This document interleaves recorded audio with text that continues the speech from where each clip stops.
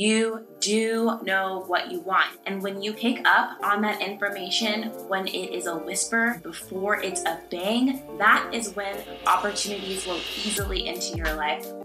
Hey, you. You're listening to Not Yet, the podcast about our relationships and how they're the keys to our self-discovery.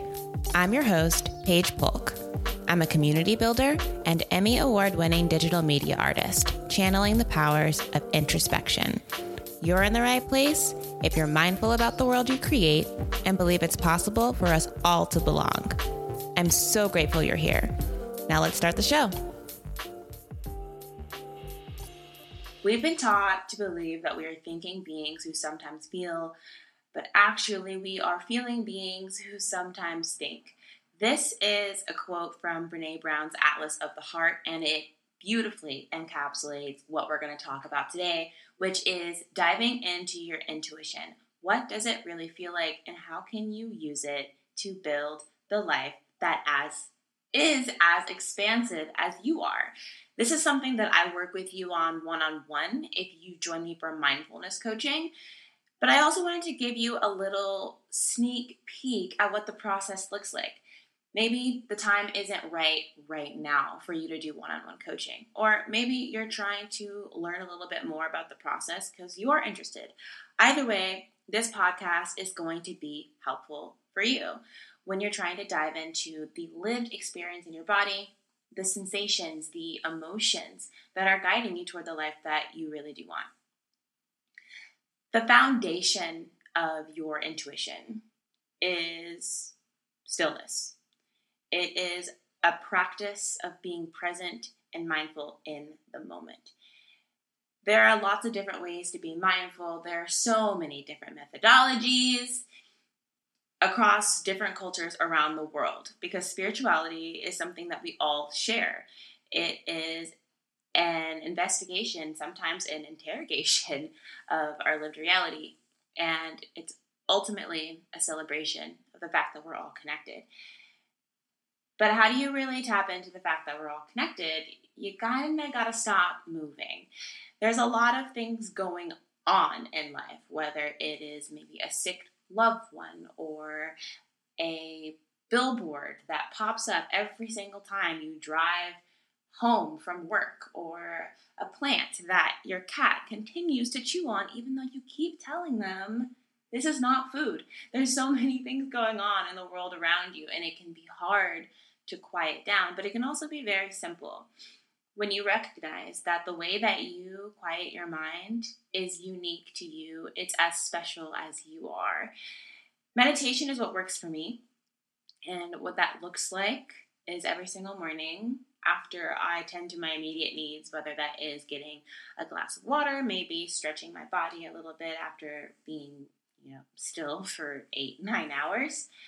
I walk over to my couch, I sit crisscross, open up my hips, I close my eyes, and I breathe. I look into the sensations I'm feeling in my body. Maybe it's agitation, maybe it's excitement, maybe it's nervousness, who knows what it is, and I just let it be. That is my practice. But there are so many ways to be present in the moment. It can look like walking, being silent, listening to or making music, dancing, yoga, folding clothes.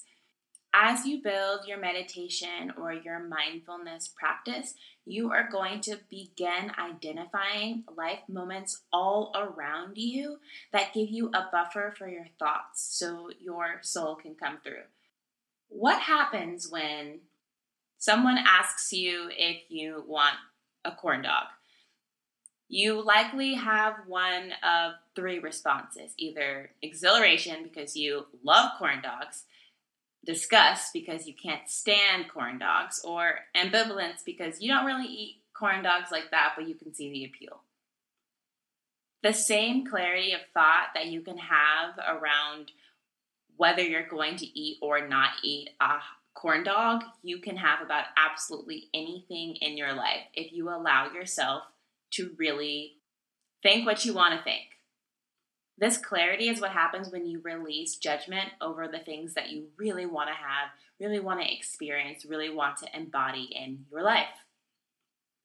The corn dog is a wonderful example because it's low stakes. Things get complicated once you start incorporating complex or challenging emotions into the mix.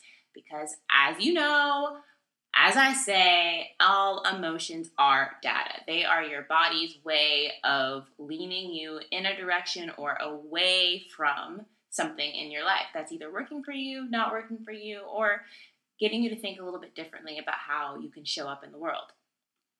Which brings me to the next layer that is on top of a consistent meditation practice. And that's reminding you that you do know what you want and you do know what you don't. A fun and enlightening exercise that I give to my clients is writing down 50 things that you don't like and 50 things that you do on a piece of paper with a pen or pencil. Personally, I recommend a pen or a marker because it encourages you to be cutthroat and really allow what you think about your life to just be. You don't have to judge it. So something that I wrote down that surprised me when I did this exercise myself is that I don't like stepping on crumbs on the floor in my house. So especially in my kitchen, like when you're chopping vegetables or maybe you're eating a cracker, there's like crumbs that fall on the floor, and we don't wear shoes in my house. So when those crumbs are on the floor, I feel them on my feet and it drives me crazy. The fact that it drives me crazy didn't surprise me. The fact that it drives me crazy and I wasn't doing more things to mitigate the fact that it drives me crazy is what surprised me. There are so many things in our life that we aspire to or dream about or even hate or can't tolerate that we don't give the necessary attention to just because there are a lot of distractions. When I was able to write down that I don't like crumbs on the floor or touching my feet, that is when I was able to mentally prioritize sweeping the floor in my kitchen after I clean it. I don't know what block I had when it came to sweeping the floor in my kitchen. I think it's just kind of a menial task, and I would have flashbacks of sweeping the floor in my kitchen every day when I was growing up, and I was like, I don't want to do this anymore, but I'm not 12 years old. I'm not 12 years old. This kitchen is my own. I do not have to have crumbs on my feet. And just acknowledging that I don't like them, writing them down and seeing that in front of my face was like, oh, I'm making this decision for me. I'm making this decision for my life. It's not because of control or obligation. It's because I deserve better for my own life.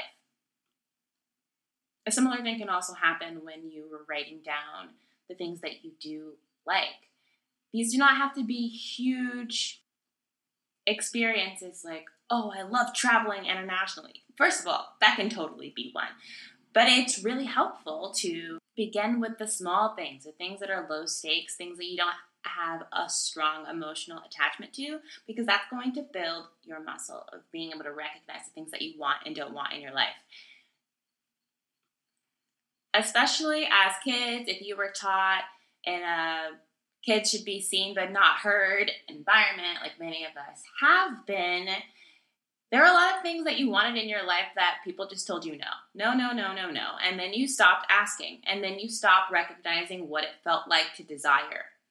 That is the thing that we're trying to recognize and rebuild and cultivate. That honest, instinctual feeling of knowing what you want. Because you do know what you want. Your body is telling you all the time. And the sensations you have and the emotions that you feel. And we're just going to regenerate that together.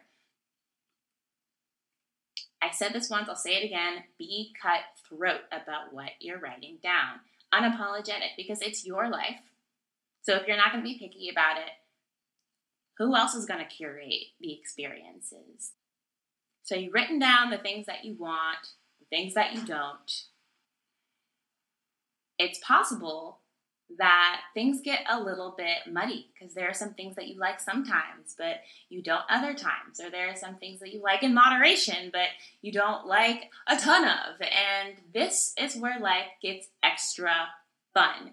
And we start to make peace with cycles and endings. What would happen if you trusted that when you lost interest in an experience, it was time for you to go. If you believed that there was nothing wrong with you, or the friend, or the job, or the hobby, but that your body was just letting you know early on to be aware of your pull towards something else. Interest is the first sign for you. That other thing that you could be pulled toward could be another opportunity, it could be another project, it could just be rest because you need to recalibrate your body. How many times have you pushed yourself to be interested in something that you really do not care about and then it blows up in your face? It's probably happened a lot. That's because your brain and your body are telling you what to do. You just have to listen. You'll feel the signs to move on quietly before you feel the pangs in a really loud or disruptive way. Life isn't out here trying to punish you. Life is out here happening for you. So what happens if you just work with it? This is definitely a process and it will always change. And the key to doing that consistent everyday work of being in the present moment and recognizing what's working for you and what isn't is to remember what is always true. Remember what your identity is and what is not you. Your interests are not your identity. If it can change, it's not you. What would you say if I told you that your interests or your passions, even your ideologies, are external? The reason that you hold on to things that are no longer meant for you is because you're terrified that when you lose it, you'll be losing a part of yourself. But you won't. You'll just be moving into a new, abundant expression of you. So don't hold on so tight, buttercup. You can keep it moving. So to recap, you're trying to understand what your intuition feels like so you can embrace how multi-passionate you are. You can embrace your adventurous spirit and also feel in alignment with the life that you're building. Step 1, you got to have a meditation practice. Whatever it looks like for you, it can be as creative or as passive or as active or as nuanced as you want it to be, but you got to have a space of stillness so that your brain and body can do what they do best, which is guide you. Next, I need to remind you that you know what you want and you know what you don't. You got to trust that for yourself and you got to learn that for yourself. There's going to be a lot of obstacles in your way that you've definitely experienced by now. And there's going to continue to be obstacles in the future that are going to show you by contrast what you do not want. And that's okay.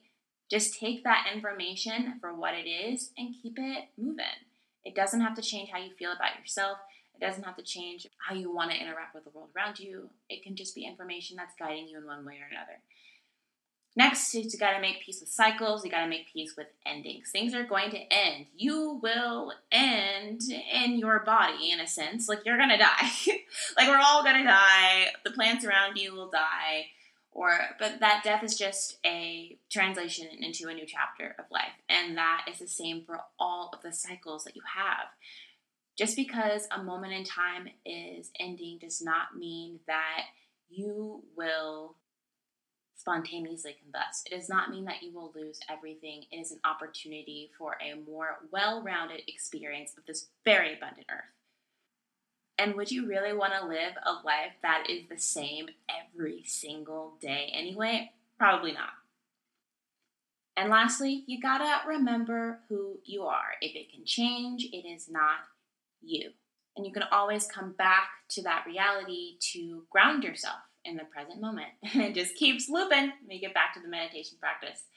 I hope that this is helpful for you as you continue in your own adventurous journey. Keep on dreaming out there. And if you want to join me for your own mindfulness coaching session, please go to notyetseries.com. You can learn more about what the process looks like, read up on it, and even schedule your first call with me.